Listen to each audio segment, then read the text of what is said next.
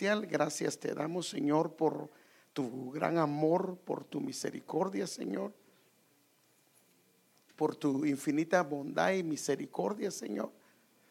Pedimos, Señor, por favor, que nos ayudes, Señor, que nos des tu gracia, que nos des tu favor, Señor, que, Señor, nos auxilies en esta hermosa noche, Señor. Por favor, danos esa gracia, ese favor que viene del cielo, Señor. Necesitamos, nos urge, Señor, esa gracia celestial, esa gracia que solamente viene de tu presencia, Señor. Queremos pedirte, por favor, tu ayuda, pedimos tu socorro, pedimos tu auxilio, Señor. Pedimos, por favor, Señor amado, que nos ayudes, Señor. Sabemos, Señor, que solo tú nos puedes ayudar. Pedimos esa unción, esa gracia, esa sabiduría que viene de lo alto, Señor. Por favor, Padre, en el nombre de Jesús lo pedimos, Señor. También circuncida, Señor, el corazón, los oídos de nosotros, Señor, y que tu pueblo hoy sea bendecido a través de tu palabra. En el nombre de Jesús lo pedimos y damos las gracias, Señor. Amén y amén. Bueno, o pregúntele a Edgar, mija, vete y le preguntas, por favor. Ya está. Fíjese que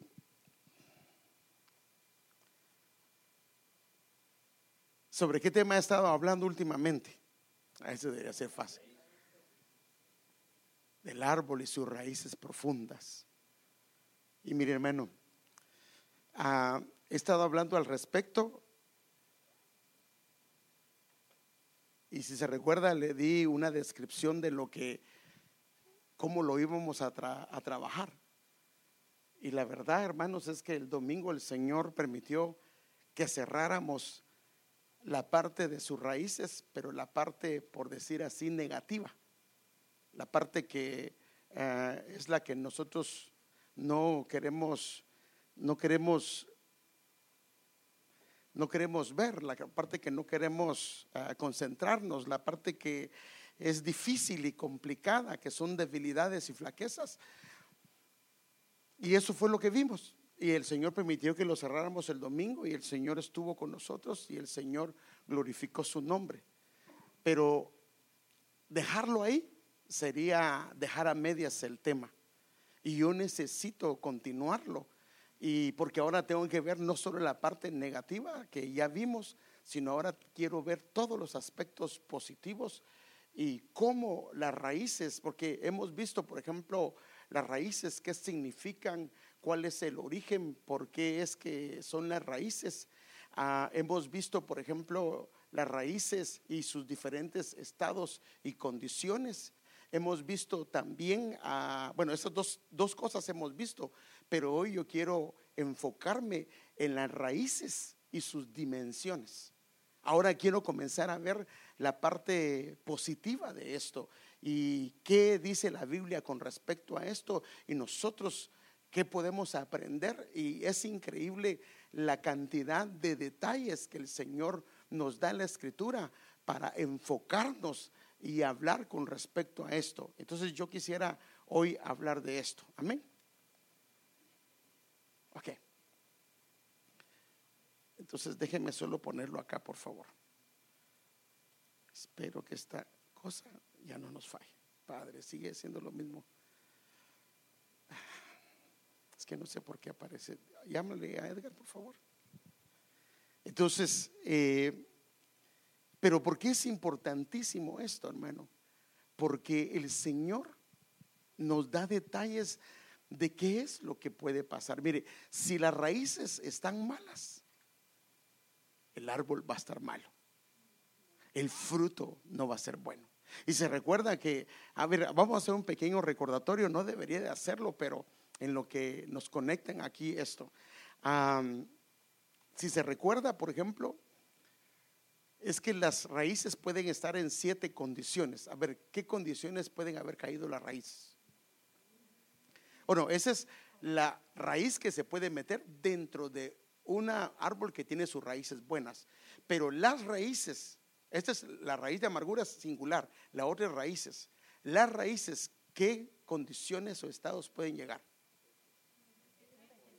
Se puede envejecer, se puede llegar a secar, se puede llegar a entrelazar entre otros árboles. ¿Qué más? ¿Ah? Puede ser arrancadas, otra, son 7. ¿Ah? Puede estar con ataduras de hierro y de bronce, eso es juicio. Por ejemplo, en el caso de Nabucodonosor, estuvo con ataduras de hierro y de bronce y estuvo en un proceso de juicio y no se logró levantar. Y otra es que las raíces se pueden podrir.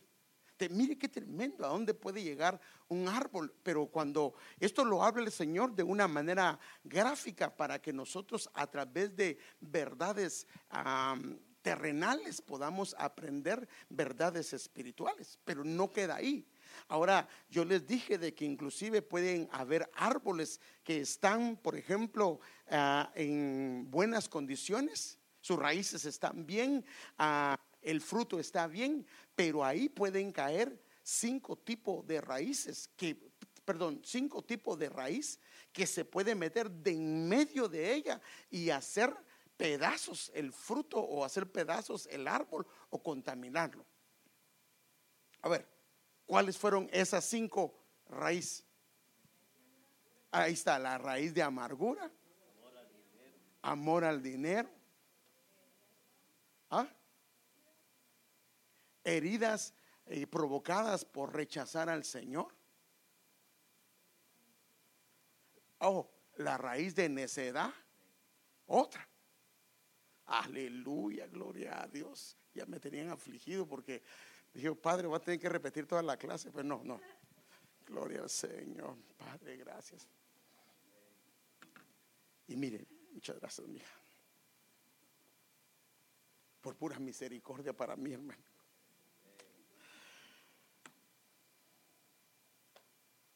Entonces, como sabe, le hablamos de varios aspectos de los árboles, de los cuales yo quería hablarle. Aunque ya tratamos algunos negativos, yo quiero ver, por ejemplo, tratamos la raíz y sus raíces, eso ya lo vimos. Vimos condiciones y estados de la raíz y de sus raíces, ya lo vimos también. Pero ahora queremos enfocarnos en las dimensiones de la raíz y sus raíces. La firmeza también del árbol debido a su raíz y raíces. Solo nos vamos a caer en el número 3. Pero nos faltan estos otros, las diferentes tierras, hay 4, el fruto producto de su raíz y raíces, la renovación y restauración del Señor, del árbol. Entonces imagínense, todo esto hay. ¿Sería incorrecto dejarlo en la parte número 2, sí o no? Cuando hay tanto que tratar. Entonces, de todas estas facetas de las raíces, solo nos hemos enfocado en las 2 primeras, pero sería incorrecto que lo dejáramos ahí. Hemos visto las condiciones y estados de las raíces, hemos visto las razones por las que pueden llegar ahí, pero algo que es muy importante es que miremos las dimensiones a las que estas pueden llegar, del por qué y en este caso cuáles son las razones por las que puede una raíz llegar a profundizarse dentro de la tierra hasta profundidades que se va a quedar asombrado ahorita que se lo explique. Ahora, como le dije, me gustaría enfocarme en las dimensiones de las raíces y cuáles son las características de estos árboles que la Biblia menciona. Y tomando en cuenta que, hermano amado, Dios da mucho detalle con respecto a esto. Entonces, primero vamos a ver como tercera parte dimensiones de las raíces. Ahora, como sabe, estas crecen, y eso se lo expliqué, estas crecen contrario al árbol. ¿Crecen hacia dónde crecen? El árbol crece hacia arriba y las raíces crecen hacia abajo y crecen hacia los lados. Ahora, de este crecimiento de las raíces depende la firmeza, la permanencia del árbol y también depende el fruto de los mismos. Ahora, las raíces, esto es importante, su naturaleza, hermanos, es buscar los nutrientes que hay en la tierra, buscar los minerales que hay ahí y por supuesto el agua que esté escondida, en algunos casos muy profunda. Ahora, la raíz en sí del árbol se mantiene invariable, por eso se llama raíz, pero lo que sufre cambios es las raíces que vienen después de ella y todo lo que surge hacia arriba o hacia los lados. Entonces yo quiero mostrarle con una lámina, porque aquí quiero comenzar, mostrarle con una lámina que pertenece a un libro que se llama Debajo de la Tierra, Debajo del Agua. Se llama el libro, Debajo de la Tierra, Debajo del Agua. Ahora estos son gente no creyente, estos son, inclusive son autores del libro, el libro aquel que se usaba mucho antes, que se llama Atlas del Mundo. Estos se llaman Alexandra Milelinska y Daniel Milelinsky. Es algo raro los nombres, pero estos son los nombres. Pero déjeme ir con usted a esto. Ahora, como sé que aquí no se ve mucho, déjeme. Ya lo traía preparado. Ahí está. Entonces, mire pues.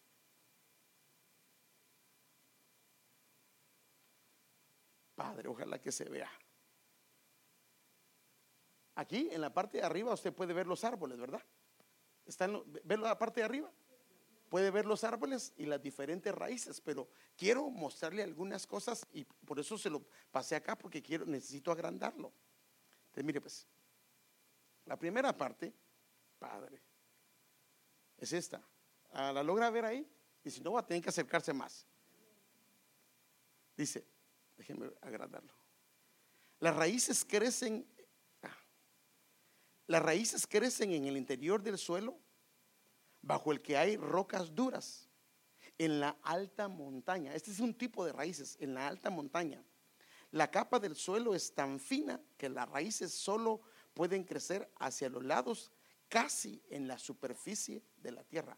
Ahora, ¿esas cuáles son? Los árboles que crecen ¿dónde? En la montaña.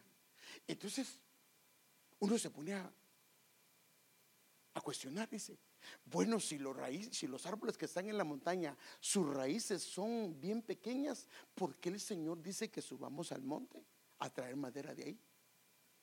Porque porque en los montes naturalmente cae mucha lluvia o nieve. Entonces agua cae del cielo, aunque no tienen que buscarla muy profundo porque la reciben del cielo. Por eso es que los árboles que están en los montes, por ejemplo en el Líbano, la Biblia le llama, y te voy a dar la gloria del Líbano, porque el Líbano es un lugar donde hay agua abundante cuando hay mucha agua, lo que pasa con los árboles, ya se lo mostré un día, comienzan cada año a hacer anillos. Por eso es que hay unos árboles que tienen más de 100 anillos. En cada estación se forma un anillo, y lo que comienzan a hacer es a crecer. Entonces estos son los árboles, y por eso señala que son árboles que sus raíces están cortas, son pequeñas. Ahora mire aquí lo señala, ¿ve? Raras veces las raíces se adentran en el suelo a una profundidad superior a 2 metros, y la mayoría se encuentra a poca profundidad, solo a medio metro de la superficie. Mire qué tremendo. ¿Por qué? Porque están en los montes. Pero ahora quiero llevarlo aquí, y aquí es donde vamos a comenzar a ver. Gracias. Ahora, esto no es, esta lámina no es cristiana, es una lámina del mundo, pero como en lo gráfico Dios dejó una enseñanza. Ahora, gracias a las raíces, las plantas están bien ancladas al suelo. Con su ayuda absorben la tierra, el agua y los compuestos minerales. Sigue el otro. La profundidad que alcanzan las raíces depende del clima. Fíjese qué tremendo. Depende del clima. Como en el clima allá es bien fresco en las montañas, entonces ahí no tienen problema las raíces. La profundidad que alcanzan las raíces depende del clima, del tipo de suelo, de la disponibilidad de agua y de otros muchos factores. Ahora, si los nutrientes se encuentran en la capa que hay inmediatamente debajo de la superficie, es ahí donde suele haber más. No es necesario que las raíces se adentren mucho en el suelo.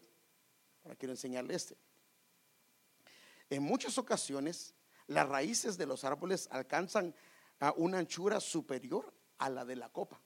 Anchura, o sea que se comienzan a extender, y aquí lo puede ver, esta roja, Padre Santo. Ese que ve rojo ahí en medio, mire cómo se entrelaza entre todos los árboles. ¿Lo puede ver? Ahora, entonces aquí mire, hay 2 metros, 10 metros, Oh, no, no lo logra ver ahí. Padre Santo. Ahí mire, 2, 10, 20. Ahora, este árbol que se llama pando, en el estado de Utah, en Estados Unidos, en una superficie de algo más de 0.4 kilómetros cuadrados, crece un bosque que es un único y gigantesco organismo de 80,000 años. Se sabe que eso no es cierto porque no hay 80,000 años en la tierra, no hay más de 6,000 años, pero eso es lo que ellos consideran por la edad de la tierra. El pando, así se llama este árbol, los científicos descubrieron que los 40,000 álamos, o sea, el árbol que se encuentra ahí, comparten las mismas raíces. Ese es el álamo, mire que está ahí, se comparten sus raíces. Y este álamo llega aproximadamente a unos 15 metros de profundidad. Ahí puede ver las raíces. Ahora, quiero enseñarle ese, porque aquí es donde me quiero quedar, el que sigue. Mire, y esto es lo impresionante, que esto está en la Biblia. Mire, esta es la acacia de copa plana.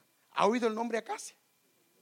Los que han estudiado un poquito la Biblia saben que es un árbol que es mencionado en la Biblia y se llama acacia. Ahora, mire este árbol. Crece, el tamaño no llega a más de 7 metros de altura, pero sus raíces van hasta 35 metros de profundidad. Ahora va a ver por qué. Esta especie de acacia crece en zonas desérticas de África y Anatolia. Turquía es el Medio Oriente. Es capaz de sobrevivir en lugares donde por la ausencia de lluvias no crece ningún otro árbol. Entonces, como no hay agua, al árbol de acacia comienza sus raíces a buscar, hermano. Por eso es que, imagínate, tiene 7 más, no más de 7 metros por ahí, más o menos es su altura. Y es prácticamente como lo ve aquí, así como lo ve ahí, ese es el árbol de acacia. Entonces comienza a profundizar y llega hasta 35. Eso es lo que han comprobado, hermano. Y esto es hermoso porque inclusive el 35 nos habla de un múltiplo de 5 por 7. 35, 5 es gracia, 7 es perfección. Hermano, todo esto son datos no cristianos, son datos de personas que han estudiado la tierra. Por eso es que está tremendo eso. Ok. Entonces, ahora déjeme seguir con lo que quiero enseñarle.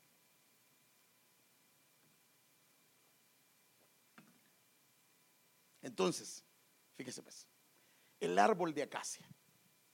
Ese es el árbol. Es cabal como estábamos viendo en la figura. Ese es el árbol de acacia. Ahora, este árbol viene de una palabra hebrea que es 7848, que es chitá. No chita, va, de la mascota de Tarzán. No chita, sino chitá. Aparece. Ahora, mire, hermano, es que esto es lo impresionante. Por eso es que dejarlo solamente con las raíces, sus condiciones y el por qué llegaron ahí y que Dios puede hacer algo, era dejarlo a mitad del camino. Pero yo quiero que vayamos, hermano, ahora a la parte positiva de todo esto. Entonces, la palabra chitá aparece 28 veces, hermano. En toda la Biblia, en todo el Antiguo Testamento aparece 28 veces. Y esto es un múltiplo, tiene varios múltiplos. Uno es 4 por 7. 4 habla de puerta y 7 habla de perfección. Pero también es un múltiplo de 2 por 14. Y el 14 nos habla de testimonio. O sea que el árbol de acacia es un árbol de testimonio. Vosotros me seréis testigo, vosotros me seréis testimonio. Ahora, la primera vez que aparece esta palabra acacia es en Éxodo 25, del versículo 1 al versículo 5. ¿Y cuándo es? Es la primera vez que aparece la palabra acacia. Es cuando Dios le pide una ofrenda al pueblo para hacer el tabernáculo. Mire qué tremendo, hermano. Es la primera vez que aparece. Y eso lo vemos en Éxodo 25 del 1 al 5. Dice: y habló el Señor a Moisés diciendo: di a los hijos de Israel que tomen una ofrenda para mí. Mire lo que hace Dios, hermano. Que tomen una ofrenda para mí. De todo aquel cuyo corazón le mueva a hacerlo, tomaréis mi ofrenda. O sea, la ofrenda es algo que es voluntario. Ahora, el diezmo es voluntario. El diezmo no, el diezmo es una responsabilidad del creyente. El que no diezma, lo que hace es que el devorador puede devorar sus finanzas y hacerlo pedazos en las finanzas. Pero la ofrenda lo que hace es que es un olor fragante.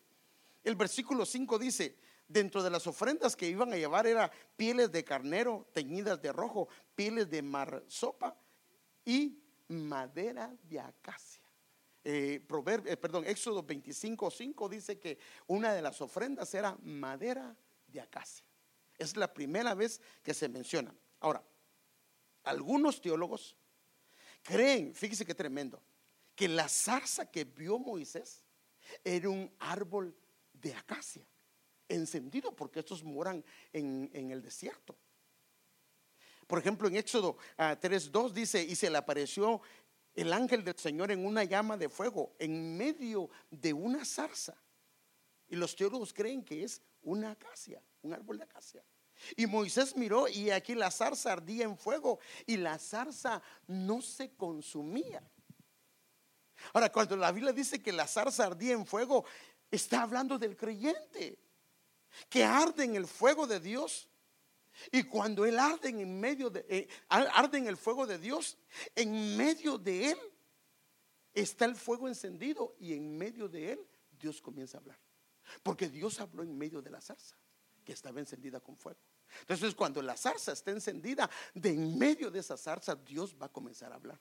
Un creyente que tiene su zarza encendida, Dios va a comenzar a hablar de él. Ahora, la zarza no se consumía, porque el fuego de Dios no es para matar a alguien, sino para que dé la luz de Dios, para que la utilice para alumbrar a otros, para hacer resplandecer la gloria de Dios y para hacer llamar a aquellos que andan descarriados. En el caso de Moisés, andaba descarriado, y Dios, porque él ya había visto la zarza, pero comenzó a darse cuenta que la zarza no se consumía. Ahora, la última vez que aparece la palabra, porque esto solo aparece en el Antiguo Testamento, la palabra acacia, es en Isaías capítulo 41, versículo 9. Pero aquí es donde Dios quiere revelarnos algo, hermano. Dios, en su soberanía y su potestad, Él definió dónde debería de morar y crecer el árbol de acacia. O sea, Dios dijo, a cada árbol le dio su lugar, como al ser humano le determinó el lugar de su habitación. Así dice Hechos capítulo 14 versículo 27, que Dios determinó el lugar de habitación de cada uno de ustedes. Por eso es que usted no es una casualidad que viva en este país. Dios lo determinó, porque si Dios no hubiese querido, usted no pasa, aunque haya pagado el mejor coyote. Entonces viene Dios, y en la naturaleza Él determinó que el árbol de acacia creciera en los desiertos. Déjenme enseñárselo. Isaías 41:19 dice: plantaré árboles en el desierto árido. O sea que el lugar de habitación del árbol de acacia es el desierto, y esto Dios lo definió. Dios le fija el término de vivienda a ese árbol, porque las características que él mismo va a llegar a tener. Y el Señor quiere que nosotros, a través de estos árboles, aprendamos algunas lecciones, hermano, que son gráficas, que Él nos quiere mostrar para que nos demos cuenta lo que Él está esperando en nosotros y lo que hace un árbol de acacia en medio de un desierto. ¿Y por qué lo hizo? El versículo 20: lo hago para que todos los que vean este milagro, aquí está hablando de Israel, pero está hablando también de los árboles de acacia, comprendan lo que significa. O sea que cuando logras ver lo que significa el árbol de acacia, vas a entender muchas cosas con respecto a la vida de un creyente y lo que Dios espera de él. ¿A qué profundidad llegaban las raíces de los árboles de acacia? 35 metros. Padre Santo. A ver, ¿qué será? ¿Cuánto tendrá Bueno, aquí hay, ¿cuánto tendrá de la pared para donde está Steve? ¿Cuántos metros serán ahí? A ver, Alexander. ¿45 metros o pies? La parte son pies.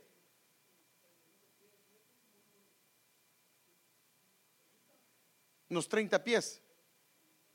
Imagínense la profundidad de esas raíces, hermano. Bueno, pues ahora déjenme enseñarle algunas cosas. Entonces, el desierto, la finalidad del mismo es hacer de los hijos de Dios que se conviertan en madera de acacia. Y aquí es donde yo lo quiero llevar el día de hoy. Por eso le decía, ¿cómo lo voy a dejar solo con el estado y la condición de las raíces? Tengo que llevarlo a la escritura para ver, hermano amado, las dimensiones de las raíces. Entonces, el desierto, el propósito, porque Dios dijo, en la acacia yo quiero que viva y que sea plantada y se dé en medio del desierto. Y entonces el desierto es para nosotros como madera de acacia. Dios quiere llevarnos a estos lugares. Entonces los desiertos, por supuesto, a nadie le gusta. Pero este es el diseño de Dios para el que va a ser madera de acacia. Tiene propósitos de un cambio de naturaleza para que pueda llegar a alcanzar las características que este árbol tiene. Si nosotros, hermano amado, logramos ver lo que este árbol de acacia hace y que Dios quiere cambiar nuestra naturaleza para hacernos árbol de acacia, se va a dar cuenta de la gloria que hay ahí. Ahora, por eso es que mucha gente se resiste a bautizarse. Mire, no se resiste a muchas cosas, pero a bautizarse lo quieren pensar y no se dan cuenta que están limitando su crecimiento. Porque el bautismo inicia un proceso de crecimiento y transformación después de haber hecho el bautismo. Y esto lo podemos ver en la escritura. Por eso Israel, cuando salió de Egipto y pasó el mar rojo, la escritura es clara que cuando ellos pasaron el mar, ellos fueron bautizados. Como nación fueron bautizados. Eso lo dice según 1 Corintios 10:2. Y así dice: y en Moisés todos fueron bautizados en la nube y en el mar. En la nube y en el mar. Ahora, miren, ¿cuál es la razón por que hubo un bautismo? El versículo 3 dice: y todos comieron el mismo alimento espiritual. O sea que cuando hubo bautismo, se activó el alimento espiritual. Cuando hubo bautismo, entonces el versículo 4 dice: y todos bebieron la misma bebida espiritual. Cuando hubo bautismo, se activó la bebida espiritual y la bebida era Cristo.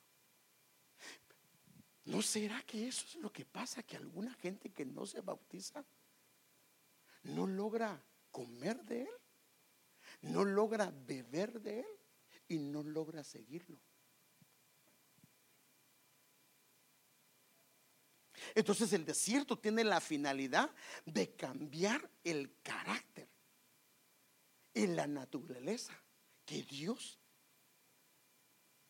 ha escogido para nosotros conforme a la madera de acacia. Porque el Señor hacía ese árbol, lo hace fuerte, porque no hay lluvia. Hermano, no hay lluvia en el desierto. Y la única manera que ese árbol tiene de poderse mantener con vida es que sus raíces comienzan a agarrar profundidad hasta que encuentran las corrientes subterráneas. Por eso es que el Señor quiere hacernos fuerte, hacernos resistentes, hacernos incorruptibles, hacernos inmutables, hacernos brillar. Y va a ver que esto es lo que tiene que ver este árbol. Por eso es que el desierto es ideal para fortalecernos y hacernos crecer, y especialmente dependientes de Él. Por eso Jesús, cuando creció, ¿a dónde fue llevado? Al desierto. Entonces muchos de los que se bautizan, uno de sus problemas es que saliendo del bautismo se van al desierto. No para matarlos, sino para que se encuentren con el Señor y comiencen un crecimiento. Y el desierto también es el lugar que el Señor utiliza para enamorarnos y llevarnos a una relación estrecha con Él.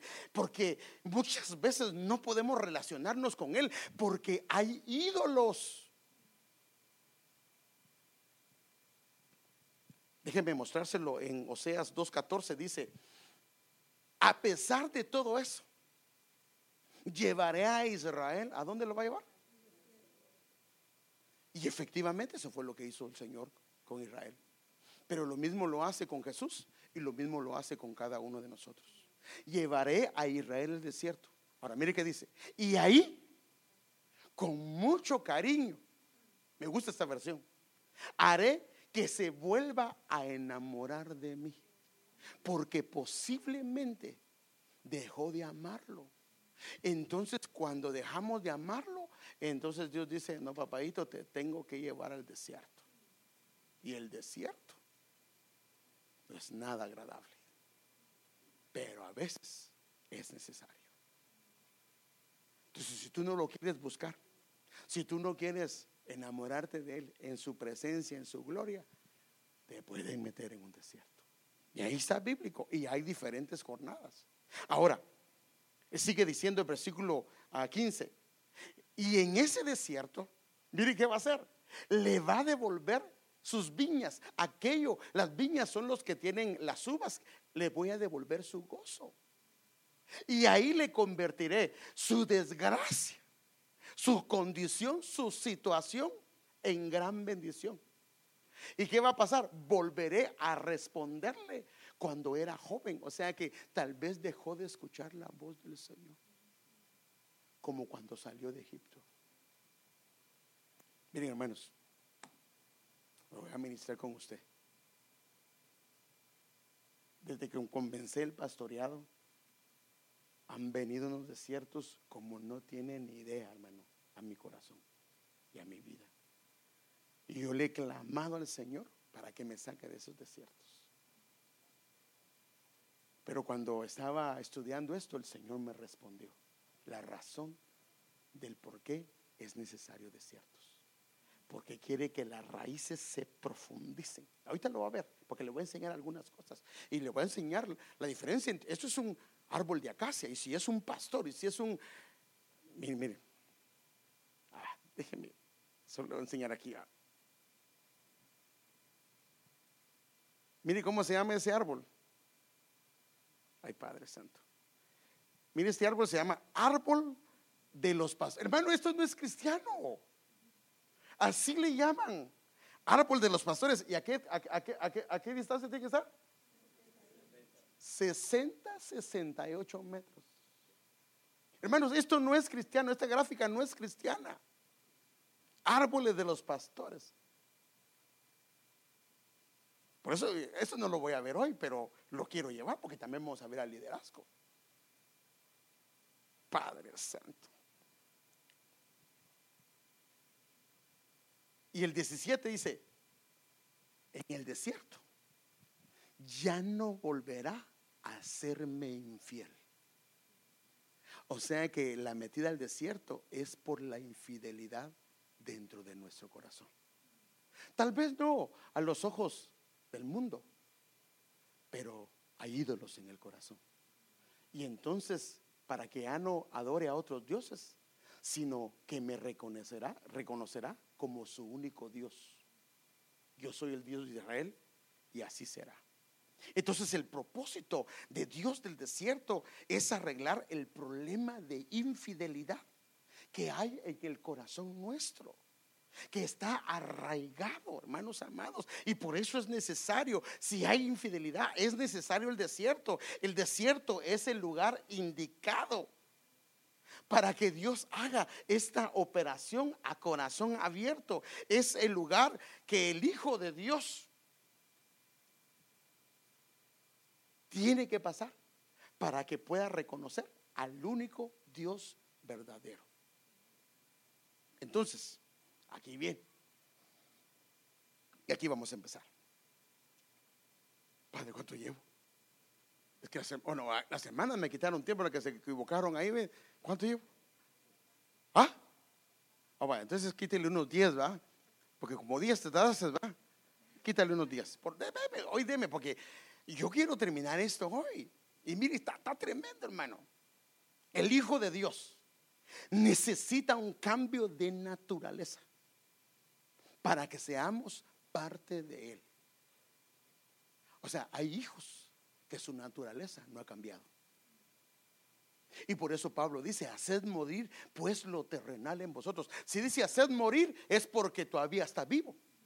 Entonces esa naturaleza tiene que ser cambiada, porque si no es cambiada no se puede ser parte de él. Esto está muy claro en la escritura. El deseo del Señor es hacernos participar de su naturaleza divina. Y esto lo aclara Pablo en segunda de Pedro, y lo dice así: debido a su gloria y excelencia nos ha dado grandes y preciosas promesas. Estas promesas hacen posible que ustedes, ¿qué dice?, participen de la naturaleza divina. Porque solamente con esa naturaleza divina van a poder escapar de la corrupción del mundo causada por los deseos humanos. Ahora, la madera de acacia, después de ser trabajada y cortada, pulida, ¿sabe de qué era revestida? De oro. El oro representa la naturaleza divina. Por eso es que Dios quiere cambiar nuestra naturaleza, pero el oro se le pone solamente a la madera de acacia. En la Biblia de las Américas especialmente aparece la palabra promesas en toda la Biblia.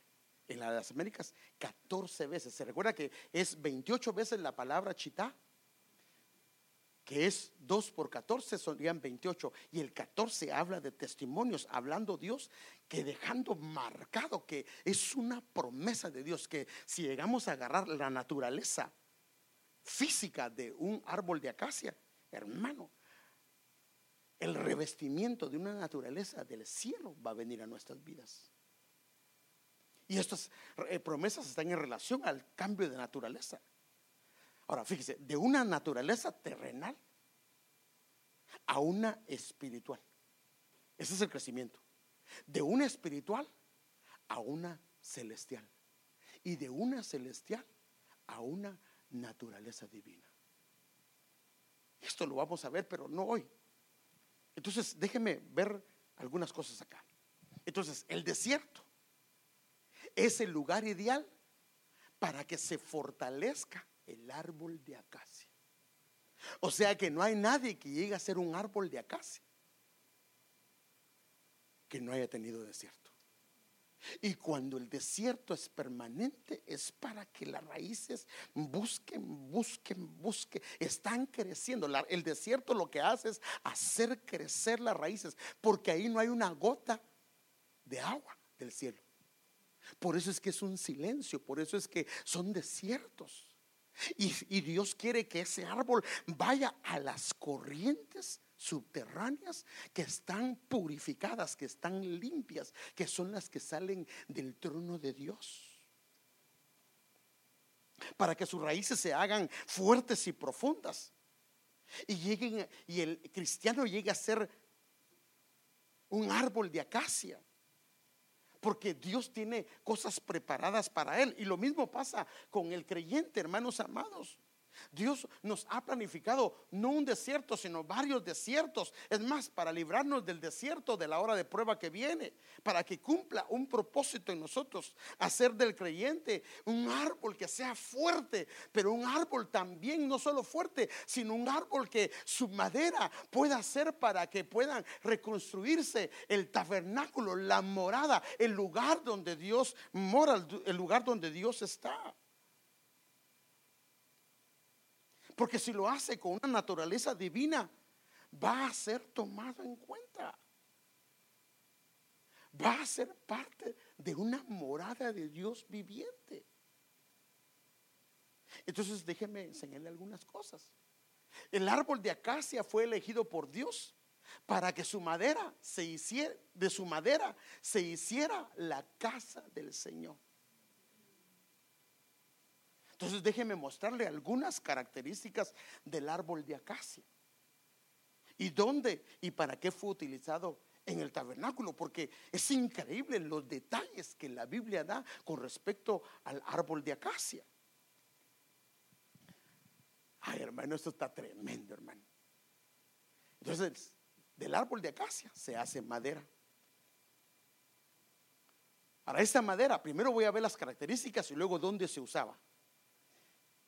Una de las características del árbol de acacia es que es apreciado por su resistencia y durabilidad. ¿Es usted resistente?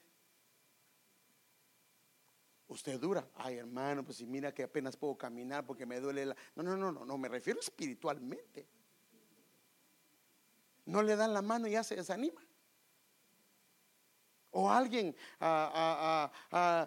no le habló correctamente y ya no quiere venir a la iglesia.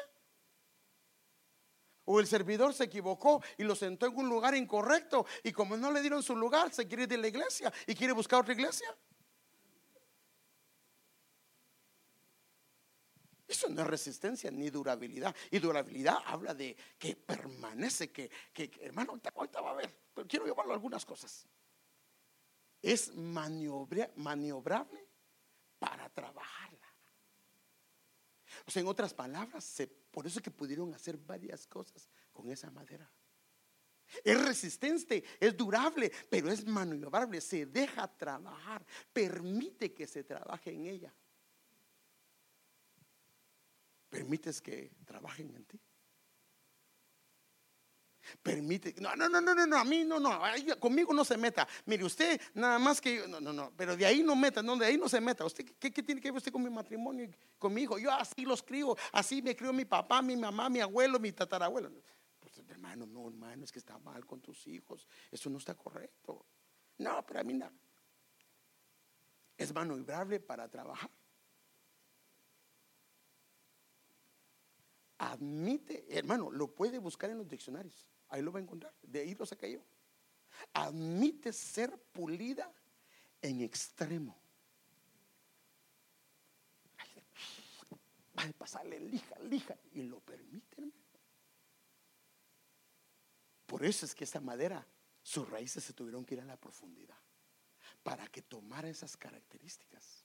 O sea que como creyentes, si las raíces no se van a la profundidad, vamos a carecer de resistencia, vamos a carecer de durabilidad, vamos a carecer, no nos vamos a dejar trabajar. Nos llaman la atención, nos dicen esto no está correcto, esto no está allá, y ya no queremos.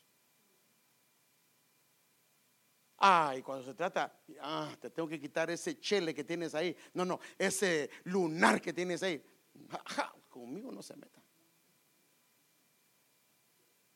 Pero Dios quiere trabajar. ¿Quiere ser madera de acacia? Esto tiene que venir. Ahora, esto no va a ser posible si las raíces están a 2-3 metros. Nada. Si están profundas, estas son las características de ese árbol. Es virtualmente incorruptible. Así dicen los diccionarios, lo puede buscar. Es incorruptible. No tienen que curar la madera porque no se le mete nada. Por eso es que sus raíces llegan hasta la profundidad, y en esos climas tan severos y tan helados, su madera se vuelve tan resistente que es incorruptible. Padre, que Dios nos ayude. Algunos le llaman a esta madera indestructible. Búsquenlo en los diccionarios. Yo lo tomé de diccionarios.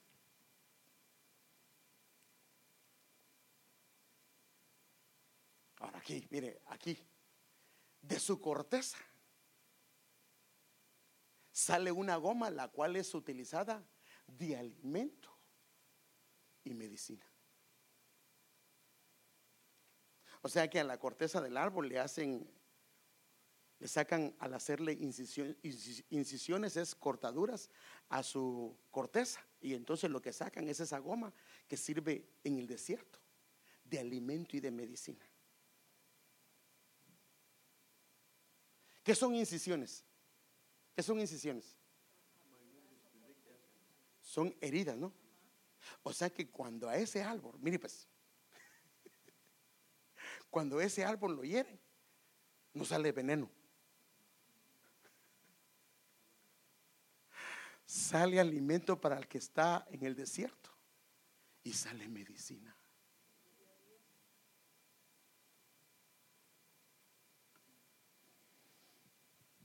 Cuando te hieren, ¿qué sale de ti? Me las va a pagar para que pueda beber de su mismo chocolate. Algún día yo voy a estar allá donde está el hermano servidor y me las va a pagar. Me dejó hasta allá atrás y había parqueado aquí adelante. ¡Ja! Un día yo voy a hacer a ti y lo voy a mandar hasta la estaba la otra iglesia. Hermano, pero si aquí hay lugar. No, hermano, es que aquí van a venir 10 apóstoles y aquí estamos apartados y hasta allá se va.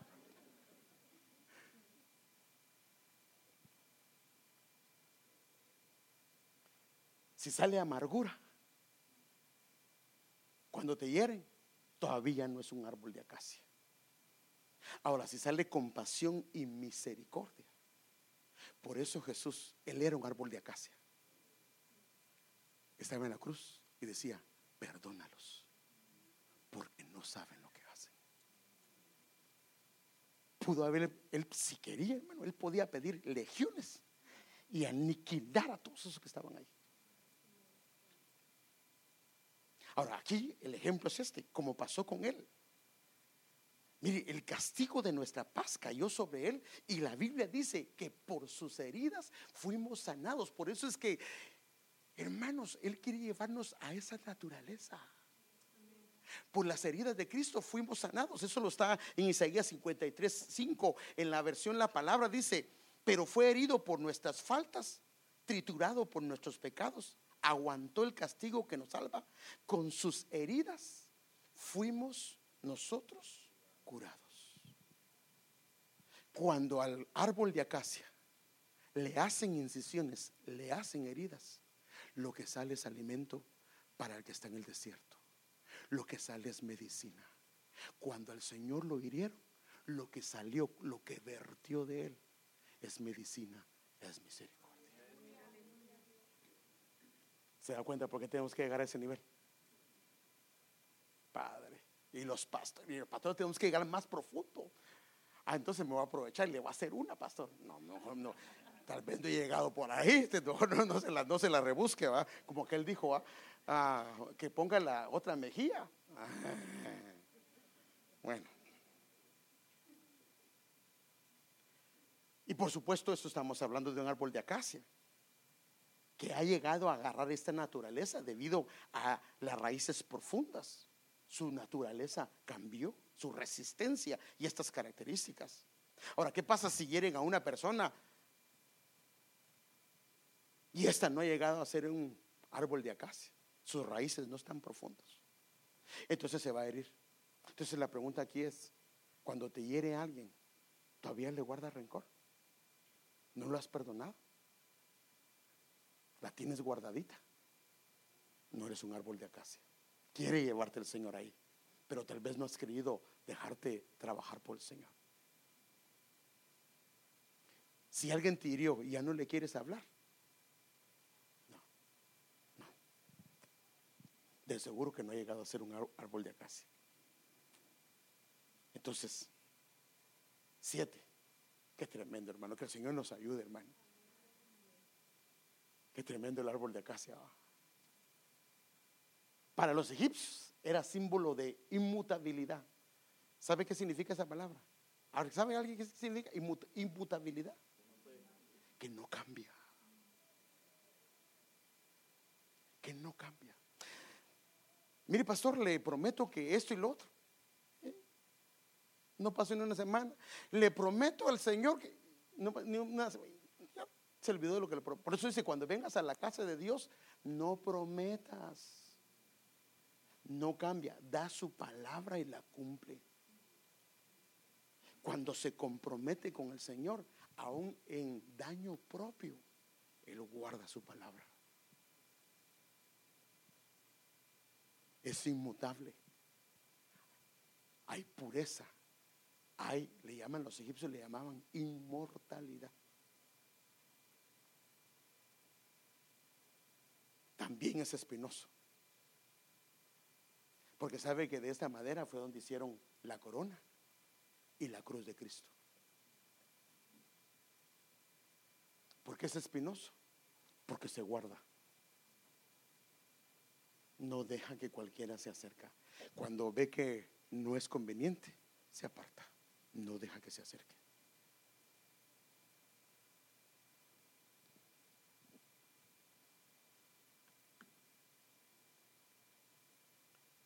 Crece a una altura de 7 metros, más o menos. Es que es tremendo. 7 habla de ¿qué? De perfección. Su tallo alcanza hasta 60 centímetros de grosor. Mire Dios hablándonos. El 60 de qué, número de qué es, el 6 de número de qué es número de hombre. 60 centímetros de grosor y de altura más o menos 7 metros. La madera es tupida y no es fácilmente atacada por los insectos. No se puede meter. No tienen que curarla. Es una excelente sombra para el caminante en medio del desierto. ¿Ve cómo era se recuerda cómo era su copa? Como sombría. Porque la idea es que dé albergue a los que están en el desierto. El árbol de acacia le da albergue a los que están, a los sedientos, a los enfermos en el desierto. ¿Qué pasa cuando la gente se acerca a ti? ¿Encuentran sombra? ¿O el calor está peor que el calor fuera de la sombra? Y hermano, yo no sé si usted lo ha apreciado, pero cuando uno va a un lugar donde no hay árboles y el sol está caliente, qué rico es ponerse debajo de un árbol. Imagínese en el desierto. Estos árboles dan sombra para todo aquel que se acerca a él. Pero se tiene que acercar, no contaminándolo, porque si no se va a apoyar. Mire, a ver si, déjeme ver si tengo. Mire, esas son las espinas que tiene.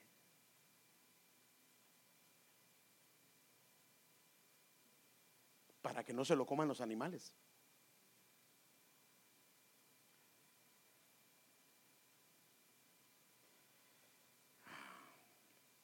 Bueno, ahora, ¿dónde se utiliza la madera de acacia? Aquí, hermano, esto está.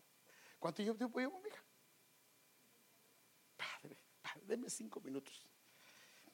Porque no. Esta es la parte, por eso le digo, vamos a llevarlo por parte, porque ahorita no voy a ver cómo se profundizan, porque ahorita yo le voy a enseñar también cómo se profundizan, cómo la Biblia dice que se profundizan las raíces espiritualmente. ¿Dónde se utiliza la madera de acacia? El arca del tabernáculo era de madera de acacia y estaba revestida de oro. Al llegar a ser madera, se revistió de oro.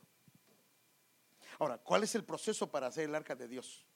O para hacer madera. El arca de acacia, el árbol de acacia, fue plantado por Dios. Fue Dios que el Espíritu llevó a Jesús al desierto.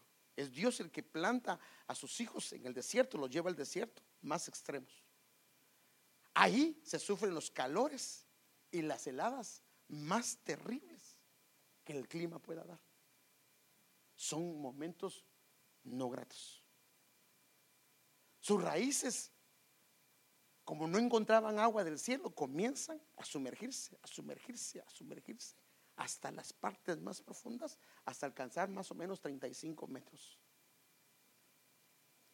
Y estas profundidades y estas raíces fuertes hacen que el árbol de acacia tenga consistencia, tenga una naturaleza que lo hace que pueda sobrevivir en medio del desierto. No se muere.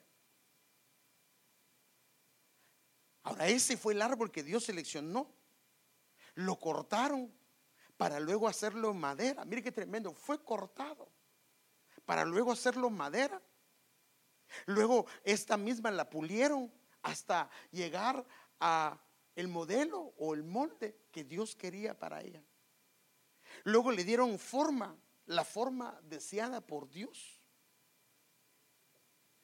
Y al final la revistieron de oro.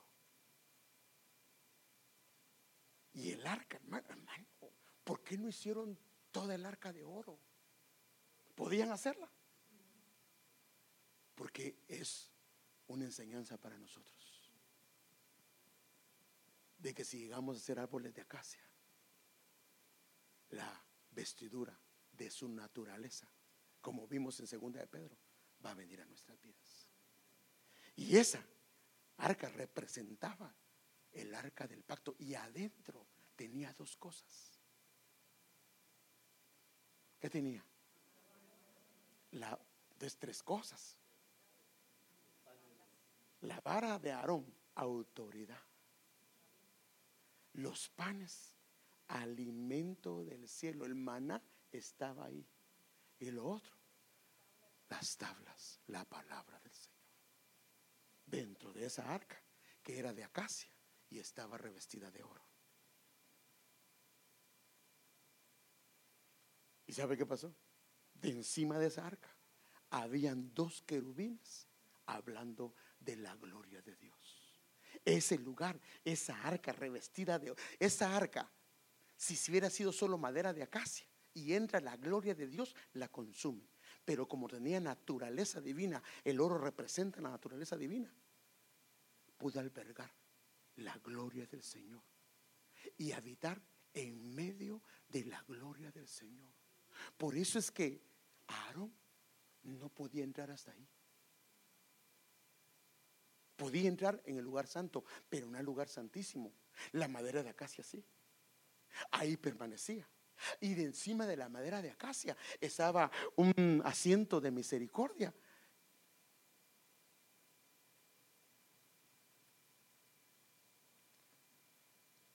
Las varas para cargarla eran de madera de acacia y eran revestidas de oro. Ahora imagínense, esas varas eran para cargar el arca, que habla de la presencia del Señor. ¿Dónde cargaban el arca? Con responsabilidad.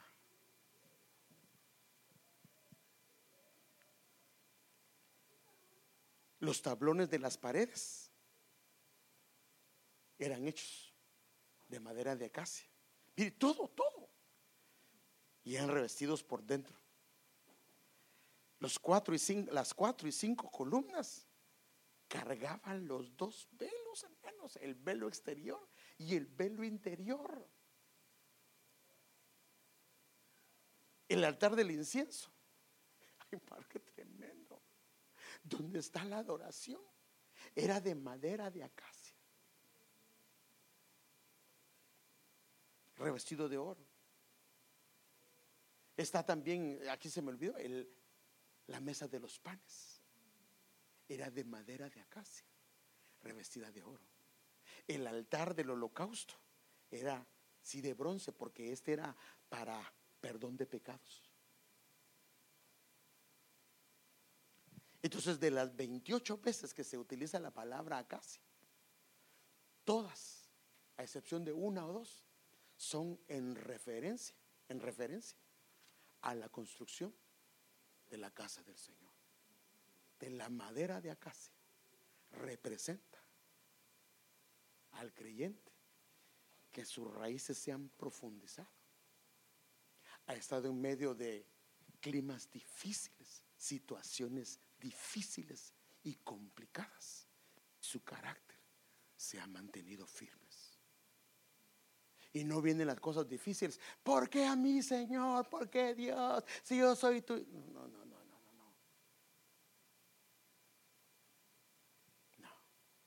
Si es madera de acacia, se queda callado. Tiene para decir muchas cosas. La mujer de Job no era madera de acacia, ¿verdad? Pero ese hombre sí era madera de acacia, porque de su boca no salió palabra para ofender a su Señor.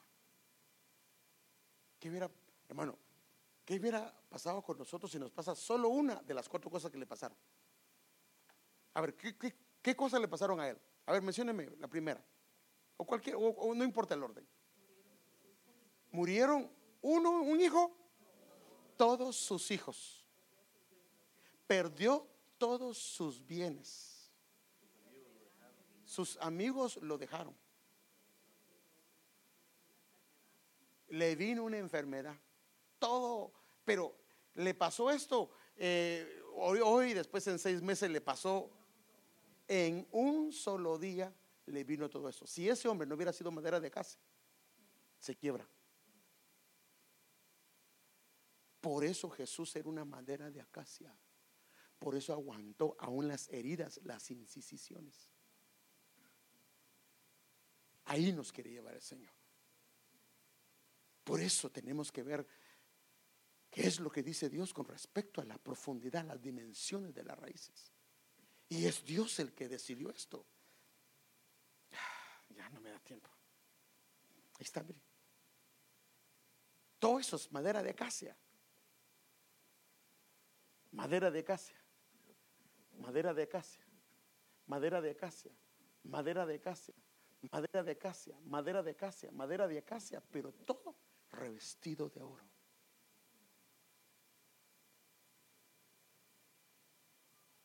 ¿Quién se metía ahí, hermano? Hasta descalzos tenían que estar entre los sacerdotes. Y ahí nos quiere llevar el Señor.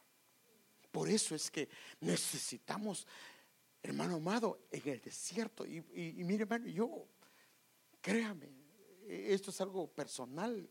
Y yo, solo Dios sabe las oraciones de mi corazón. Y uno de los clamores: Padre, ¿hasta cuándo van a parar esos desiertos? Y cuando entendí esto, dije: Padre, que se sigan yendo para abajo las raíces. Porque ahí, en medio de la soledad, en medio del clima ardiente y caliente, porque sabe que en los desiertos se da el calor más feo, y en la noche las heladas más horribles. Pero ahí es donde las raíces agarran y permanecen, hermano. Por eso es que nosotros necesitamos llegar a ser madera de acacia. Y ahí está lo que Dios dice que qué va a hacer con la madera de acacia. El ejemplo. Ahora, este modelo fue un modelo que Moisés se le reveló de un lugar que había en el cielo.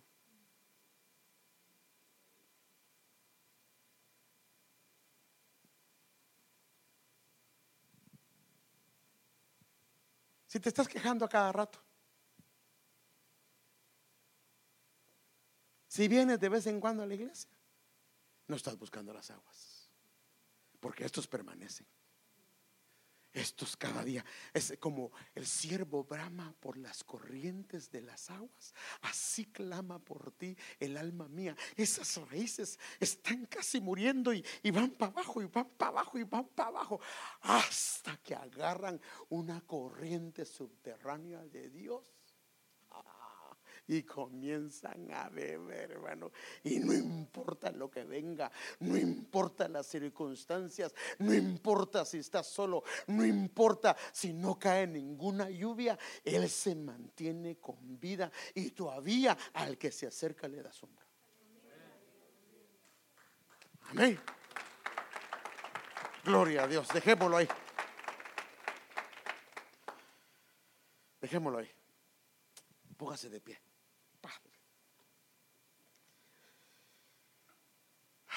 Señor, ayúdanos, por favor.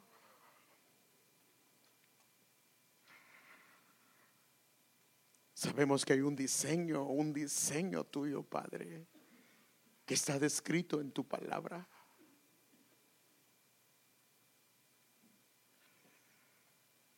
Señor, queremos ser madera de acacia. Queremos ser revestidos, Señor, con esa naturaleza divina que dice el apóstol Pedro.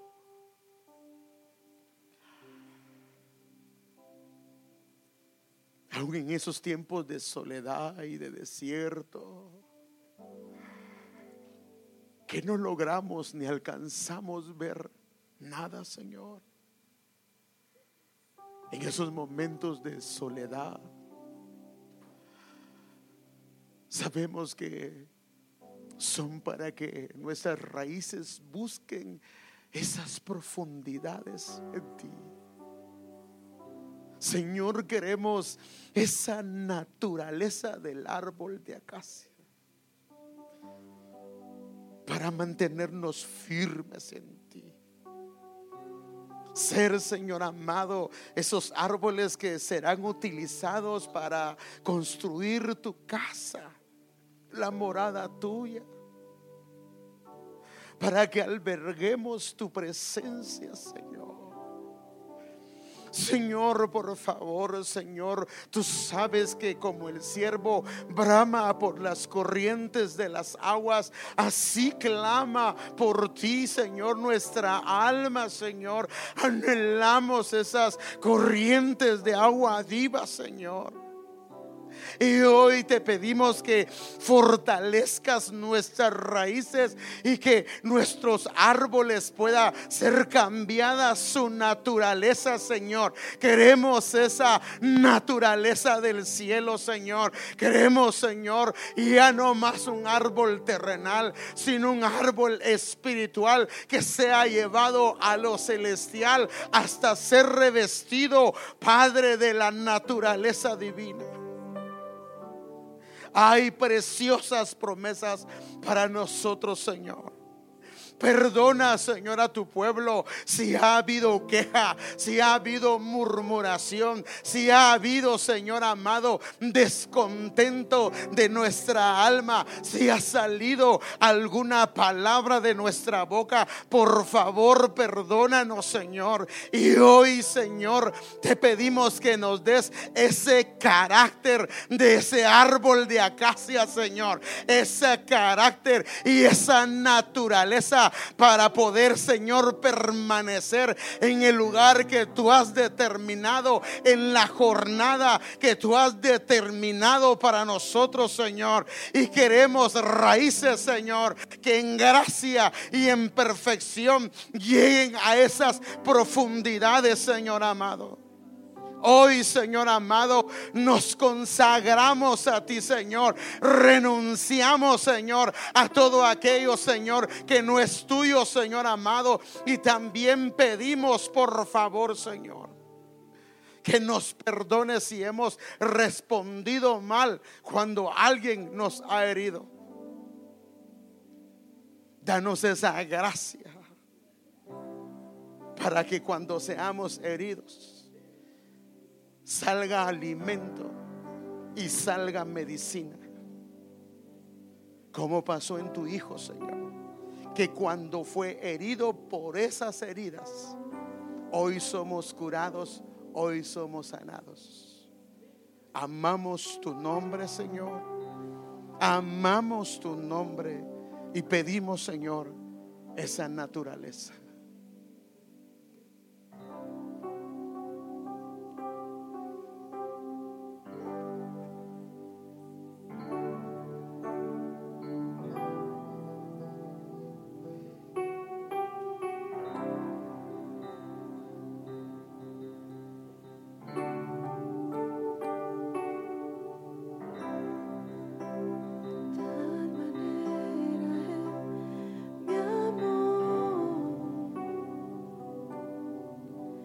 Que su vida no es Aleluya. tipo. Oh, sí, Señor. Hasta el final Él se entregó y a la muerte fue porque Él me amó. De tal manera Aleluya. me amó. Él tiene planes hermosos para nosotros. Y no hay forma en que podré pagar el precio de su grande amor. Pero toda mi vida quiero dar de tal manera. Aleluya. Que su vida no escatimó.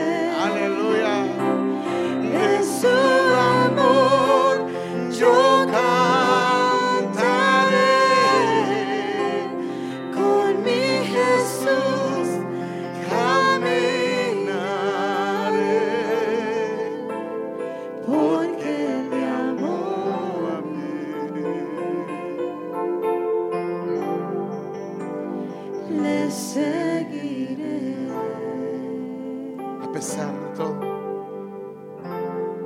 Aleluya. Gracias, Jesús.